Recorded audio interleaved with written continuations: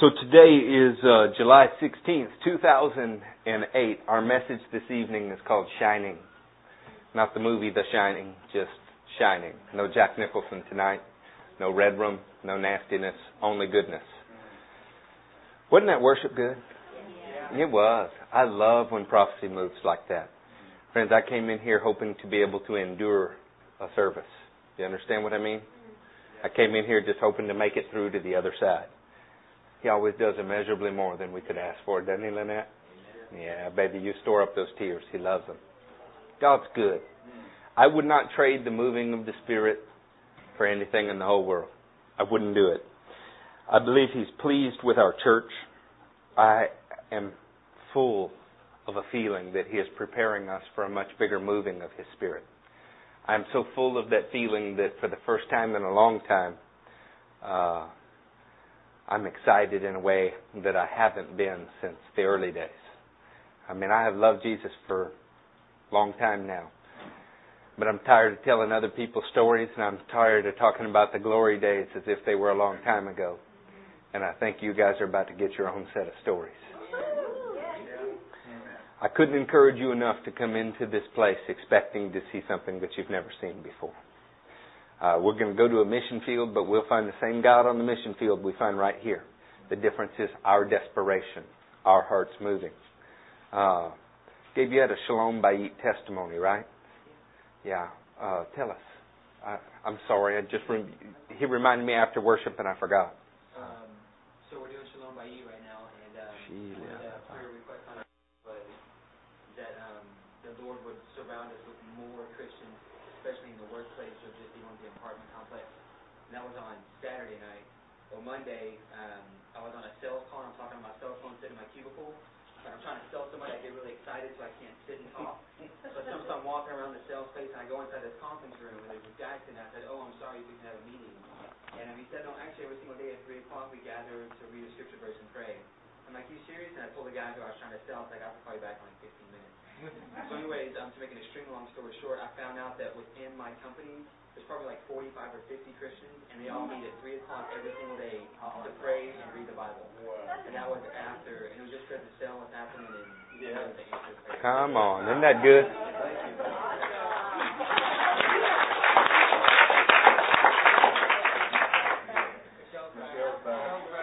I gave several words. I gave several words while you were out, and one I had for you. The Lord God says, whoever He sets free is free indeed, and there will be no place in your life for fear. There is no relapse. There is no relapse. He's healed you and you're healed. The Lord's jealous for you, and He's going to keep all of you. Oh. I put all them on the spot too. I just want you to know that. Casey had a word from the Lord for you too, but I'm sorry, I'm just teasing. You know what? I need to start again. Is that okay? It's very hard to edit out a segment like that. And this was for our family. The rest of the world's watching. Love you, Dad. And we need to start again just so that we'll have a CD for those who want to hear our services. Amen. We'll leave it running. I'll just edit it. So y'all pray with me, okay? Mighty God, we thank you. Lord, we thank you that you catch us by surprise. Lord God, that it's in the midst of our weakness, in our fears and in our tremblings, that you seem to move in the mightiest ways. We thank you that you're close to us, Lord God, when we're weak. Lord, we speak against our own strength now. It can be an idol to us. It can be a snare to us. We wish to dwell in your strength all the days of our life and not lean on our own arm. In the name of Jesus, we commit our way. Amen. So it's July 16th. It's 2008. Our message this evening is Shine. I didn't know what I was going to preach on. Matthew showed up, and while we began speaking today, I believe I got our message. Turn with me to Daniel. You'll be in Daniel 12. We couldn't say it enough. How good was God during worship? Awesome, huh? We can walk around in that presence. We can. That word was neat, wasn't it, Patricia? Yeah. Stick close to Patricia. God's going to do neat things there. So you're in Daniel 12? Yeah. You all right there, Judah? I look for good things from that young man, too. Okay, Daniel 12. I promise I am going to get to preaching and then stop prophesying and stuff. It's strange when that starts to move, though. Sometimes I look in people's eyes and I see something, and we can do that all night, but we got lots of church services. I feel like I need to teach you, too. You ready? Daniel 12, starting verse 1. At that time, Michael, the great prince who protects your people, will arise.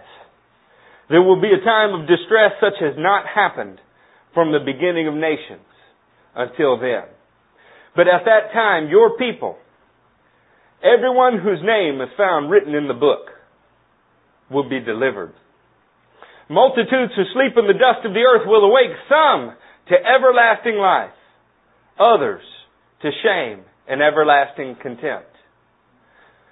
Those who are wise will shine like the brightness of the heavens, and those who lead many to righteousness like the stars forever and ever.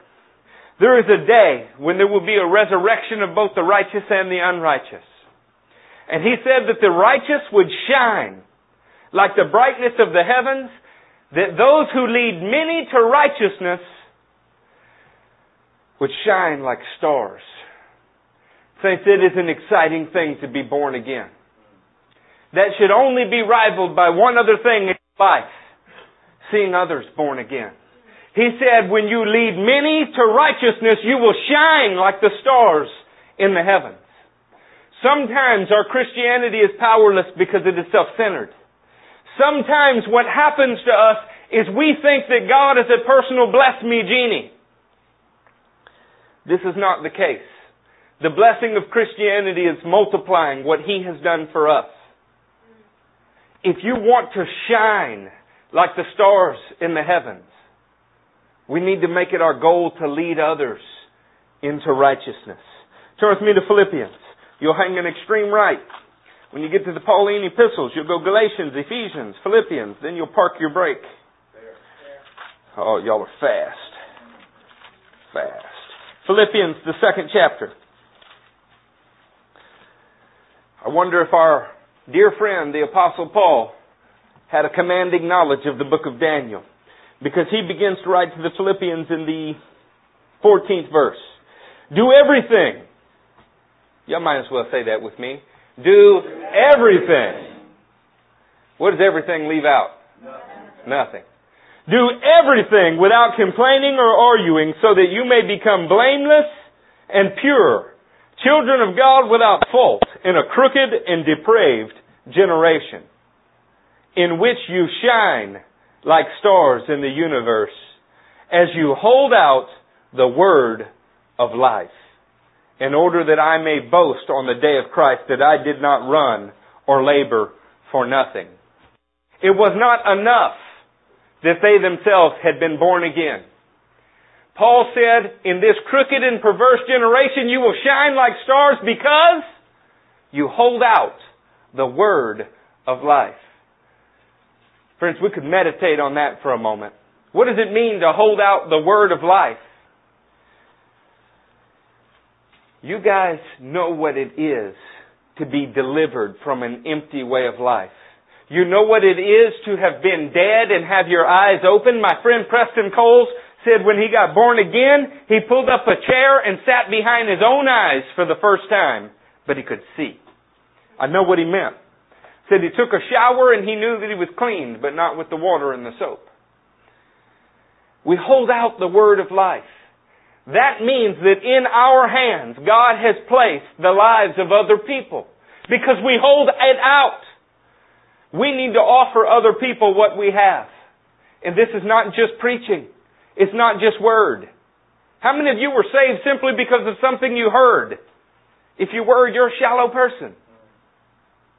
I've heard lots of things. Lots of beautiful songs, poems, movies. Lots has come through this eye gate. Lots has come through this ear gate. Holding out the word of life is living and preaching and loving. And people see it and they go, my God, there's life there and I need it. If you don't do it, what are we the same as? It's the same as if you held out death. To know the power of Christ and of His resurrection and know that it transforms us from head to toe and toe to head and not offer it everywhere that we go, it's the same as issuing a death sentence to people. Somebody slaps your face, they might be slapping your face to see whether or not you have life. The rest of the world is paralyzed, going through life. They don't even know how they got to work. They don't know why they're working. They buy more stuff to impress people that they don't like and that don't like them. And in it, there is no joy. Maybe you were insulted the last time you were insulted because they were trying to see if you were alive, if there was still feeling in there somewhere. They're waiting for us to hold out life. They're waiting for us to hold out life, saints. Missions is not just for Mexico. It's not just for China. Your neighbor can go to hell just as much as anybody in a foreign land. We're supposed to hold out life. I want us to hold out life. Y'all say that with me? Hold out life. I want to be a lighthouse. The earliest prophecies about Jennifer and I was that our family would rise to be a lighthouse for the saving of many. And I hadn't forgot them. I hadn't always lived them, but I haven't forgot them. That's what God desires of us. Turn with me to James. You'll make a left from where you're at. I lied. You'll make a right. You had one of those British Bibles. They drive on the wrong side of the road. Sorry, Debbie. Oh, she's in the back. Good. James 2.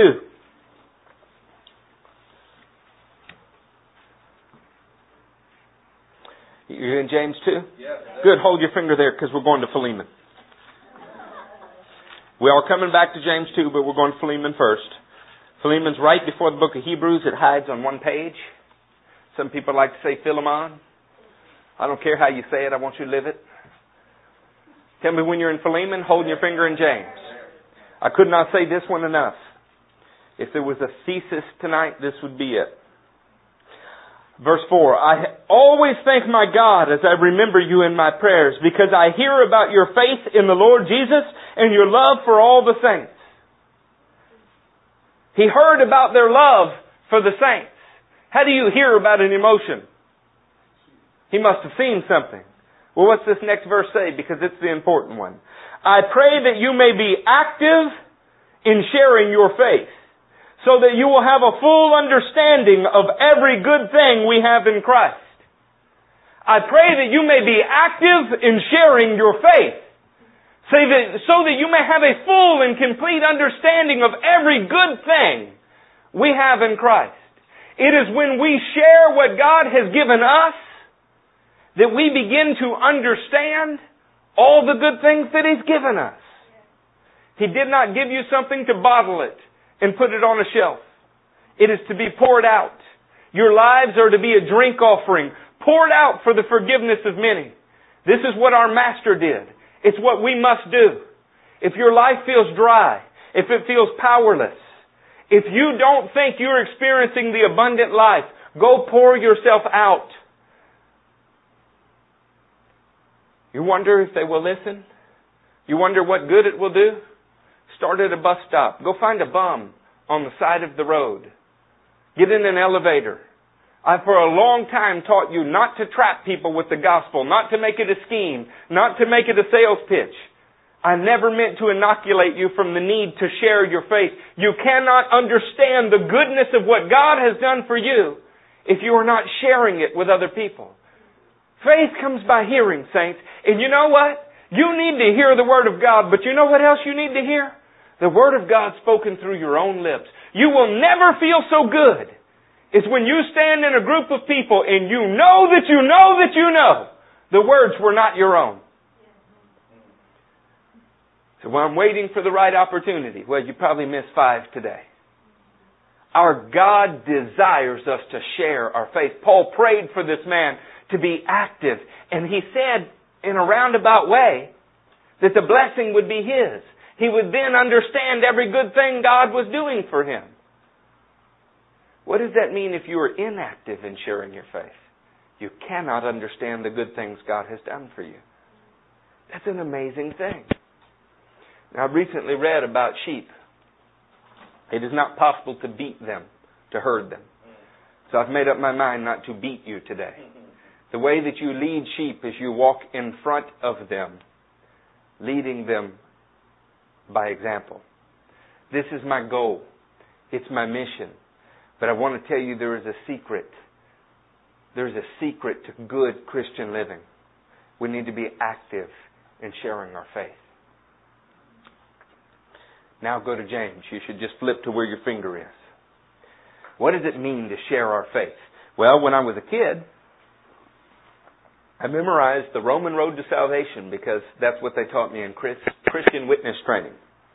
I was not a Christian, but I was trained to be a Christian witness. There's nothing wrong with the Roman road to salvation. Many people have been born again following that pattern. What's wrong is to put square wheels on something that's dynamic so that it can't move. Sharing our faith is not a matter of words. It takes words, but it is not a matter of words.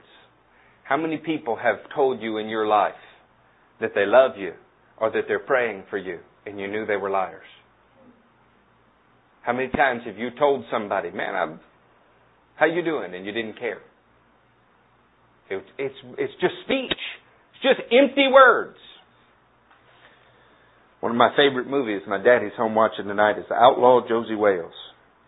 And out of all of the movies, one of my favorite parts of that movie is Chief Ten Bears and his wisdom. He said that the Bluecoats offered nothing but empty words. What he meant was they didn't do anything that they said they would do. Nothing. It is not a matter of words to share your faith. Well, what then is it a matter of? In James 2, I think we find this answer. Starting in the 14th verse. What good is it, my brother, if a man claims to have faith, but has no deeds? Can such faith save him? Suppose a brother or sister is without clothes and daily food. If one of you says to him, go, I wish you well, keep warm and well fed, but does nothing about his physical needs, what good is it? In the same way, faith by itself is, if it is not accompanied by action, is dead. But someone will say, you have faith, I have deeds. Show me your faith without your deeds, and I will show you my faith by what I do. I believe that to share our faith, saints, we need to be willing to speak yes. But more than that, we must be willing to act. I just read a book about a brother named Yoon. Yoon was in prison many times. Reading about him made me embarrassed of my Christian life. It hurt. It reduced me to tears several times. I got out of my bed and got on my face and asked God to forgive me for leading such a selfish Christian life. One of the things that I was most impressed with Yoon is maybe on his 5th imprisonment for preaching the gospel, and this time in a country other than China. He was in Burma, or now they want to call it Myanmar. He couldn't speak their language and he didn't know what to do. So he began loving the people that were in the cell, 100 of them. No room to lay down. Slept standing up, propped against walls or each other. They beat prisoners who were sick because they were an annoyance and woke people up at night. Yoon began taking care of those prisoners, feeding them, giving them his ration of food, washing them with his water, giving them water. Yoon didn't know the Burmese language, but he did know how to sing a song that he made up in the jail cell that he called Hallelujah. And he noticed after a period of weeks that they began singing the song with him. And because Burma was primarily Buddhist, there was a shrine in the jail cell to Buddha. But at the time when people were forced to pray to Buddha by the guards, they instead sang with Yoon. The prison guards were angry and went and got the warden. But the warden was so pleased that they were not killing each other anymore and trying to kill the guards that he set up a chapel for Yoon. And without ever speaking one word of the Burmese language, He converted 12 men in a cell of 100. Our actions have to be as much a part of sharing our faith with the world as our words. And in America, we are often long on words and short on actions. The next car wash we do, so help me God, will be free for the people that come, and no donations will be accepted because it's simply a way to share our faith. It's a way to show someone that we love them and that we care without a hidden motive or agenda. I believe God wants to do something special with our church. I think He brought me from Louisiana to Texas and planted me in the center of Church Row here because He wanted to do something unique. I am no longer discouraged by what I see in the other churches, and I no longer have a desire to speak or set us up against them. All I really want to do is figure out a way to be active in sharing what Jesus has done for me. And I believe in doing this, we will shine like stars. Turn with me to 2 Corinthians. I'm sorry, I usually don't have to fight off tears, but something happened to me in worship today. And I believe God moves through broken and contrite hearts. There is an awful lot of us in the gospel that we usually preach. I find there is great power in telling stories that you are not the hero of, and letting God be glorified in your weakness. Nobody can relate to you if you share only the highest moments of your life, and God is great in the highest moments of your life. Every human being can relate to you when you tell them how God rescued you in the lowest moments of your life. One is a facade that says, I am spiritual. And the other one is the truth, and it says, I am nothing, but He is everything.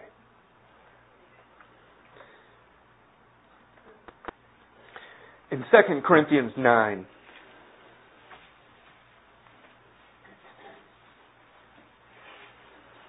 starting in the 12th verse,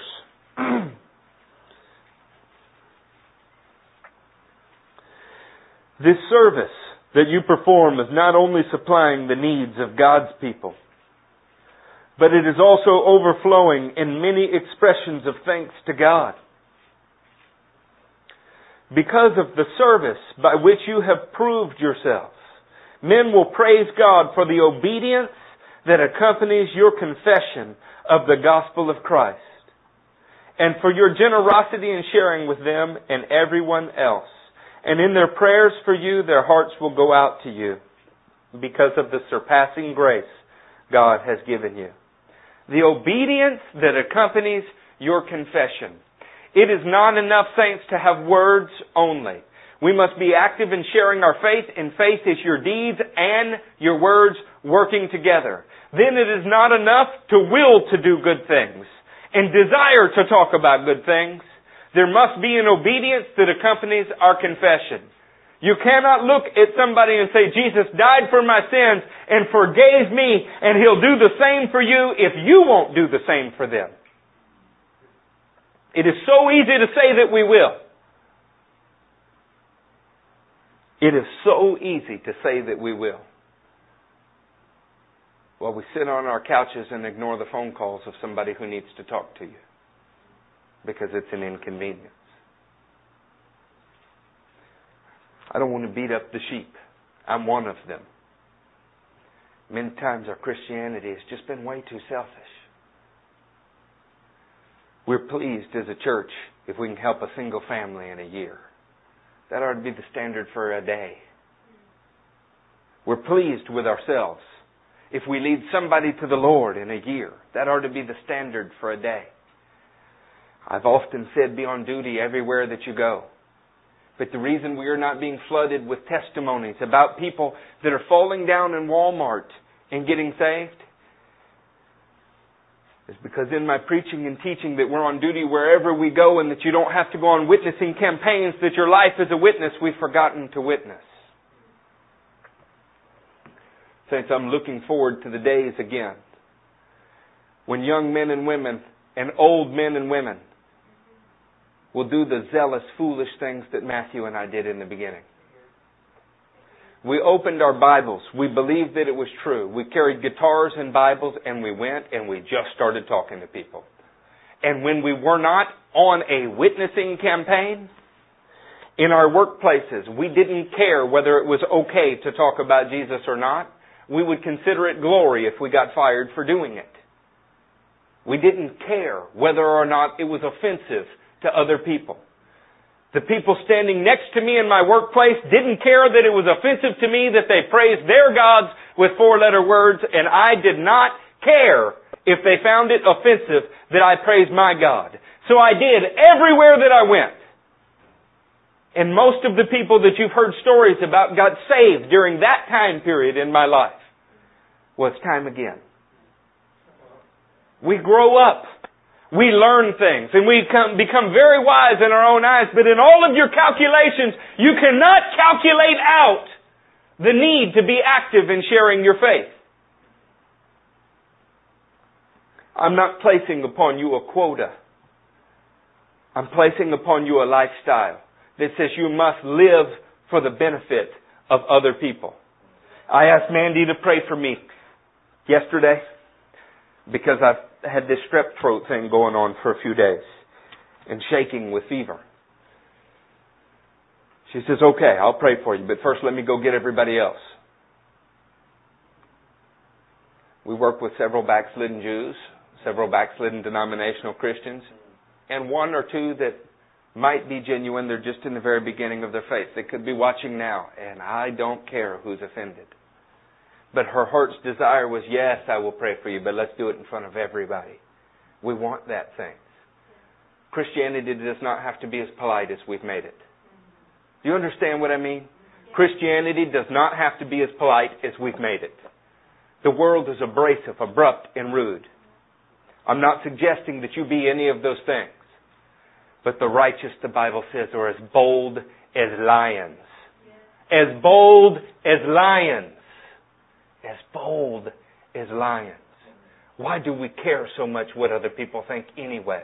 We say we don't, but then we worry about their feelings when we speak. I'm done. In our church founding, I did something different than I have ever done.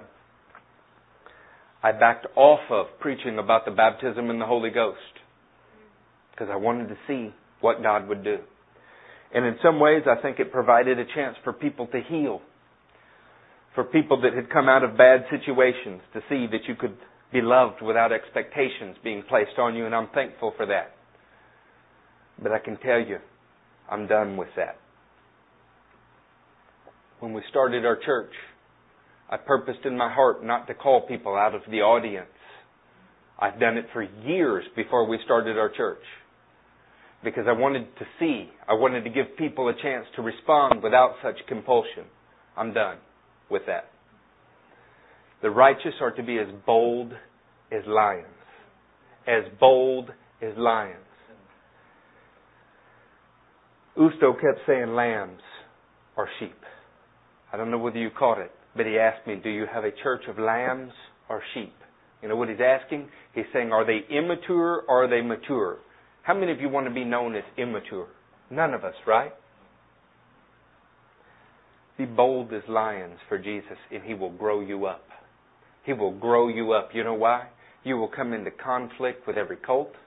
You will come into conflict with every possible weird strain of Christianity. You will come into conflict with sickness.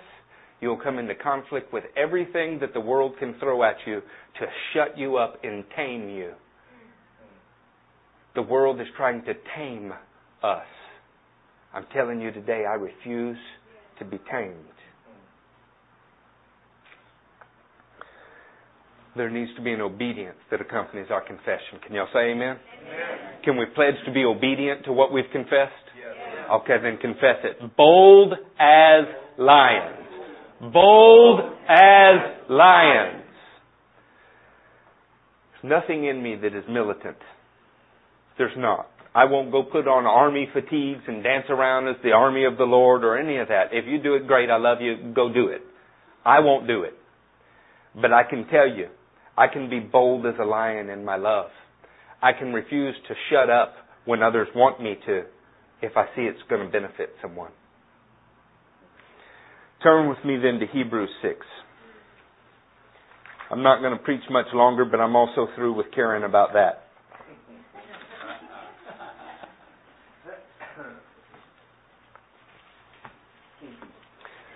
I hate to say it, but it's good to get sick every now and then. I read 347 pages in the last 24 hours because I couldn't get out of bed. Every once in a while, God seems to allow me to get knocked on my back so He can get my attention. And I'm glad for that. You know, in Hebrews 6? Hebrews 6, verse 9. By the way, thank you, Steve, for the book. You should all go buy the book, The Heavenly Man, period. There's no words in it that you can't understand. There's nothing in it that wouldn't bless you. And for some of you, it will be hard to read. It will be hard to stomach. You'll want to put it down. You'll want to walk away, much like you don't want to watch the movie Passion of the Christ. Force yourself. Your flesh needs to die a little bit so that your spirit man can grow. In Hebrews 6, verse 9. Even though we speak like this, dear friends, we are confident of better things in your case. Things that accompany salvation. Something has to accompany salvation. I was told I simply walk the aisle, get the donut. You know? Something must accompany your salvation. God is not unjust. He will not forget your work and the love you have shown Him as you have helped His people and continue to help them. God will not forget the love you have shown Him as you have helped His people. When we are active in sharing our faith, we are helping God by helping His people. We don't view it that way.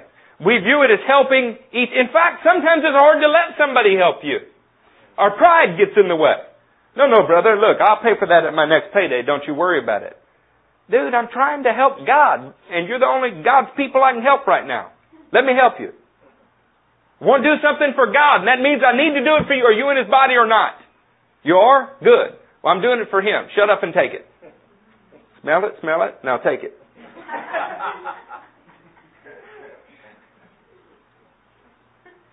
When we do something for God's people, we're doing something for God. If we can get that into us, you know what you will want to do? Things for God's people. Now, who are God's people? Whosoever shall call on His name. And how do you know if you don't call? How do you know if you don't offer it? How do you know if you don't hold it out? Oh, there's one more verse in Hebrews we need to read. We want each of you to show the same diligence to the very end in order to make your hope sure. That is an amazing verse for me. You know why? Because I set a blazing, furious pace in the first few years. In fact, the God's honest truth is at 33 years old, I probably do not possess the physical stamina that is necessary to keep up with the pace that Matthew and I set when we were 18. Glory to God, it doesn't depend upon my strength. It depends upon His power which works so effectively in me if I'll yield to it. This is how Moses at 80 could do the work of God, and at 120 not have diminished any.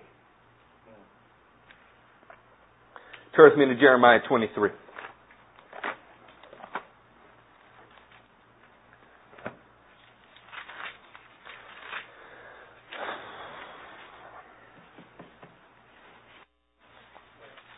I'm going to try not to say it. I'm going to try to let Jeremiah say it, but I am curious to see if you'll get it.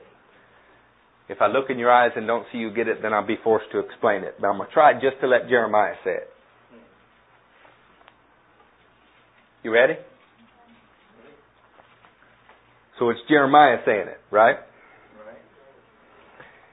In Jeremiah 23, the 16th verse. This is what the Lord Almighty says. Do not listen to what the prophets are prophesying to you. They fill you with false hopes. They speak visions from their own minds, not from the mouth of the Lord. They keep saying to those who despise me, the Lord says, you will have peace. Just love your brother. And to all who follow their stubbornness of their hearts, they say, no harm will come to you. But which of them has stood in the counsel of the Lord, or to see, or to hear His word? Who has listened and heard His word? See, the storm of the Lord will burst forth, or burst out in wrath, a whirlwind swirling down on the heads of the wicked. The anger of the Lord will not turn back until He fully accomplishes the purposes of His heart. In the days to come, you will understand it clearly. I did not send these prophets, yet they have run with their message. I did not speak to them, yet they have prophesied. But if they had stood in my counsel, they would have proclaimed my words to my people and would have turned them from their evil ways and deeds. 3 or 4, you got it. So I'm going to tell you the rest.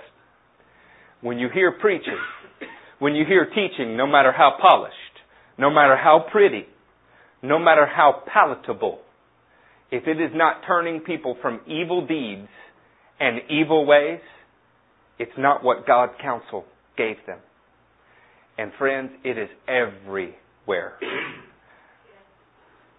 My goal is to turn us from evil deeds and evil ways. And the 2 examples that He gives are, oh, be at peace, God's with you. He'll bless everything He wants, everything you want.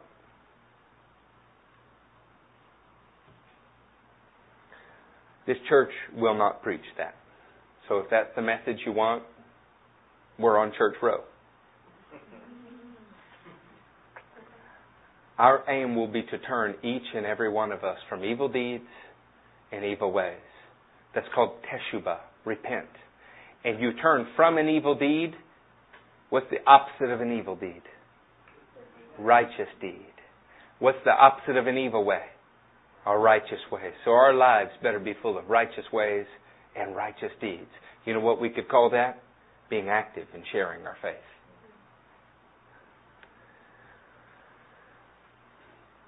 I need this message as much as any person in this room. There's no question. I confess that right up front. I will hold you accountable, and I will expect you to hold me accountable. I don't want anybody to leave this church, but I can tell you we will not tiptoe through the tulips about this anymore. We will call selfishness, selfishness. We will call pride, pride, and we will call righteousness, righteousness. This is what God has called us. I sat in the counsel of the Lord today, and this is what He told me. So this is where we're going. It's the flight our church is on. May not be your flight. Maybe you're on the wrong plane. I don't think so. I think God brought each one of you here. But we're about to buckle in our seatbelts no matter how rough it gets, because God's preparing our church for revival. Turn with me to Luke 1. I have 2 scriptures for you.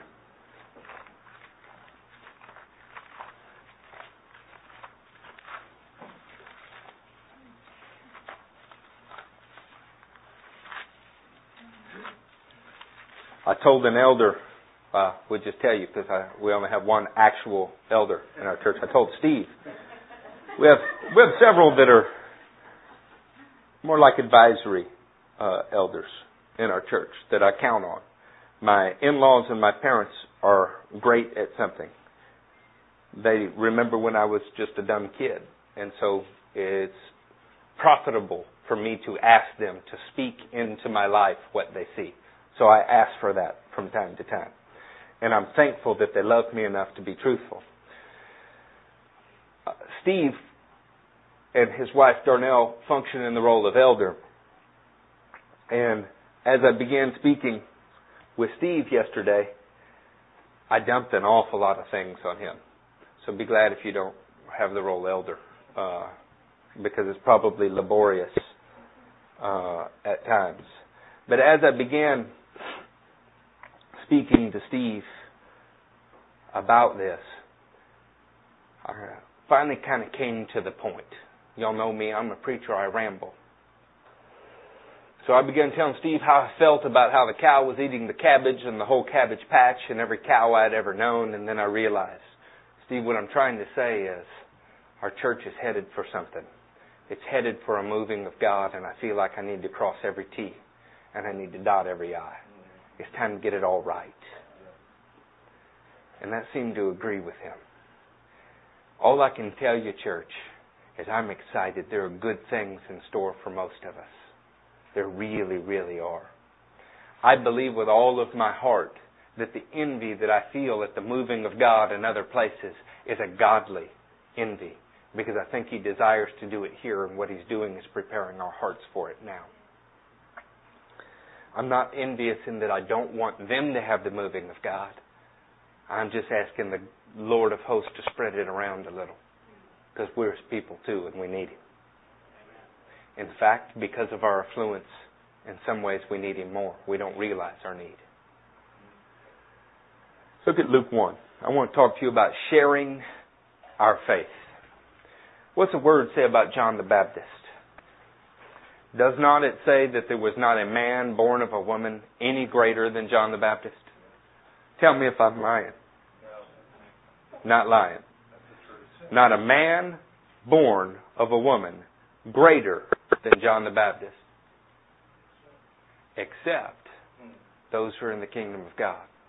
Those who are in the kingdom of God outshine John. But out of everybody born of a woman, nobody was greater than John. Lots of people could have been his equal, nobody greater. I want you to see why that title is given him. In Luke 1:15, we hear his call.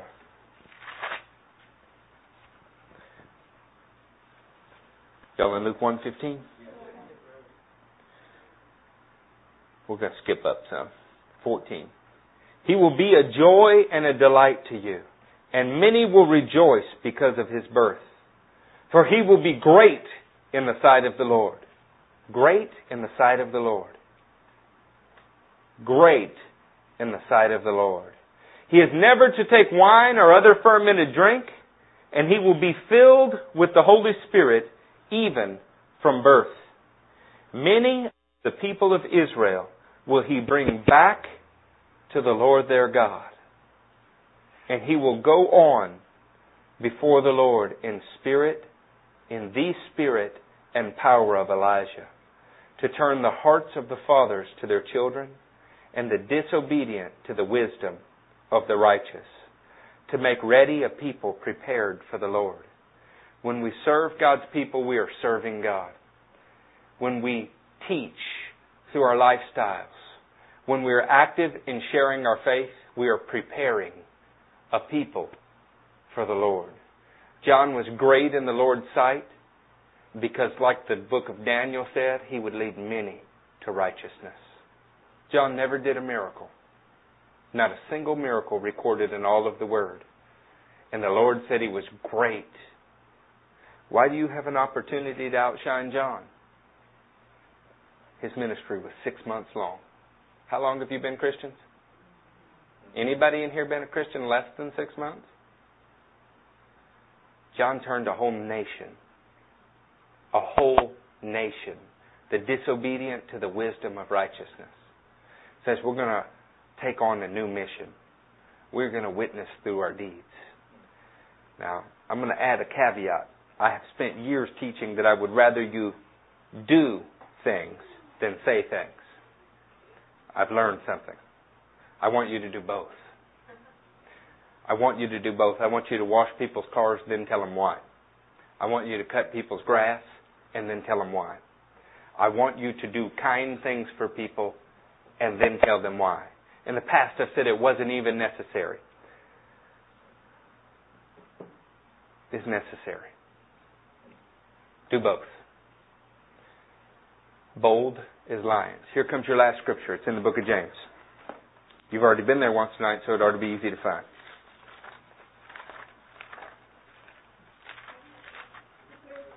I want you to think about Hebrews while we're turning to James. Can you do that? That's like walking and chewing gum at the same time.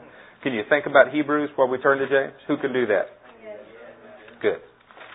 In Hebrews, we read that helping God, or serving God, loving God's people was like helping God. And he said, I want you to show the same diligence that you showed in the beginning?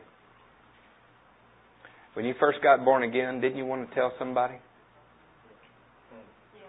Yeah, talk to me. When you first got born again, did you want to tell somebody? Everybody. In fact, you felt compelled to, didn't you? Felt like you'd be cheating in some way if you didn't.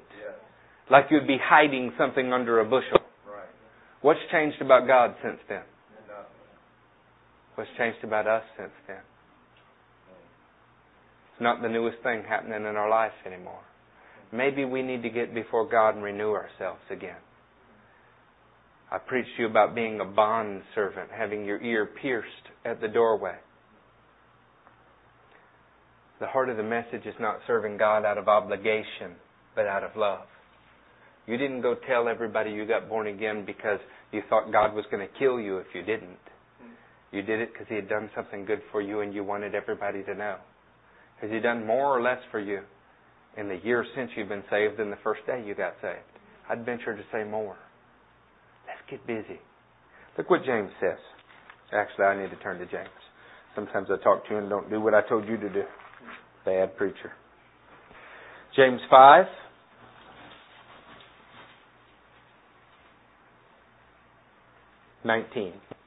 My brothers, if one of you should wander from the truth, and someone should bring him back, remember this.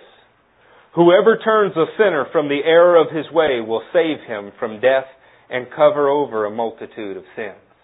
We hold out the word of life. If we don't bring back people who are sinning, if we don't fight for them, if we don't go and speak to them, even though they've heard it 1,000 times before, we leave them in death, and we leave them covered in a multitude of sins. Is that how your Lord left you? No. No, it's not. So we're going to stand as a church here in a minute. We're going to join hands. We're going to ask God to light the fire of evangelism in our hearts. I've spent now several years discipling, building into you things that you now have to teach other people. The time started. We cannot be so selfish as to take everything that we've learned and just sit on it. We can't do it. We need to enter into the phase of our church life where new people are in here every week. Yeah. You know why? Because they go to hell. They go to hell and we have to care. Yeah. It's no longer about, well, we need to build a church. It's no longer about, well, our church is better than that church. It's no longer about, well, ours is not boring and yours is boring. What we need to care about is that we're holding out the word of life. And if you leave people to their own ways, they go to hell. One word of caution. As I say this, when you are talking to somebody and you feel the anointing and Jesus comes there in power and you know that He's there in power and they're receptive, don't you look at them and say, I don't care where you go to church, just go to church. Don't do it. We've been too polite about that too long. Do you think it matters where you go to church, saints? Yes. Yeah, it definitely does. Why do you think God has you in that position talking to them? Because He wants them here. Okay? I am jealous for more disciples. Sick of teaching you all the same things. Let's go find some new people. Stand to your feet. The title of this message was Shine. Lights shine the brightest and the darkest of places. So don't be scared. Do you hear me? Fear shall not be your master. Perfect love drives out fear. Speak the loudest and the boldest in the darkest places. You hear me? Church people are the hardest to disciple. I'd much rather lost people. Church people will come in here and judge me for the way that I dress. They will judge you for the way that you sing, the way that you clap, the way that you get on your knees or stand, or the way you show reverence or don't show reverence. And a weird denominational spirit will try to split us all up into little groups. You need to shine the brightest in the darkest of places. And when you are speaking with somebody that has accepted a weak, dead Christianity, tell them so. Quit being so polite. Some of you young men, when you met me, how difficult was it to hear what I said to you? But you're still here, aren't you? Quit being so polite. This gospel is offensive, but it's the fragrance of life to people who need it. Can y'all be through with political correctness? Yes. Can you not? Has an HR rep in your lifetime ever come by, handcuffed somebody and shot him in the back of the head for mentioning Jesus at work? Well, then in all of your suffering, you've not yet had to shed blood for the gospel. Why don't we put them to the test? Talk about Jesus wherever you go. Grab the hand around you. Let's pray. Now, sometimes you pray like you pray over a meal. You know, it's just kind of what we have to do before we go. Sometimes we pray, you know, dear Lord, heal the sick person. I want you to do something different tonight. I want you to pray that God will give us the lost. I want these people that work around us, this neighborhood, the food town, the people that live around us, the people Joe works with, the people that Lindsay works with, the people Brad will work with. I want those people. And I'm no longer shy about it. I want them. You've had your chance to sit here and just get stuffed. It's somebody else's turn to sit next to you. And you'll get a chance to stuff them too. Let's pray. Holy, holy God, we're asking you. We're asking for the lost an inheritance. Lord, we believe in the importance of discipleship. We believe, mighty God, that obedience is necessary to accompany our confession of faith. Mighty God, we believe you. We believe that you heal. We believe that you teach, that you save, that you deliver. Lord God is my witness. I don't just want a bigger church, Lord. I don't want people to go to hell. Lord, teach us to hold out your word of life. Teach us to speak. Teach us to act indeed in a way that will draw people to this place, that they might hear your word, that they might turn from their ways. Holy God, if you will entrust us with lives, mighty God, we will be obedient. We're asking that you would give them to us now. Lord, we raise our hands before you and we say, clean us, purify us, that you might use us. We want everybody in Fourth Ward, Lord God. We want everybody in this neighborhood. We want everybody in Sugarland. Mighty God, we want those precious metals you spoke to us about. We want to form their lives. Mighty God, we want you to be able to raise up ministries from our midst for the glory of your kingdom. Holy God, as a church, we ask you now. We ask you for a spirit of evangelism to fall upon us. Not on one of us.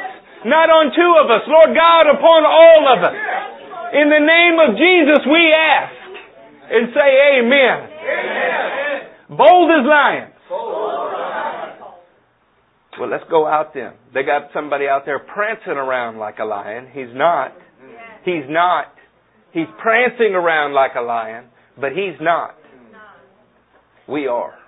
Let's go run him out of his territory. Let's take it from him and see people saved.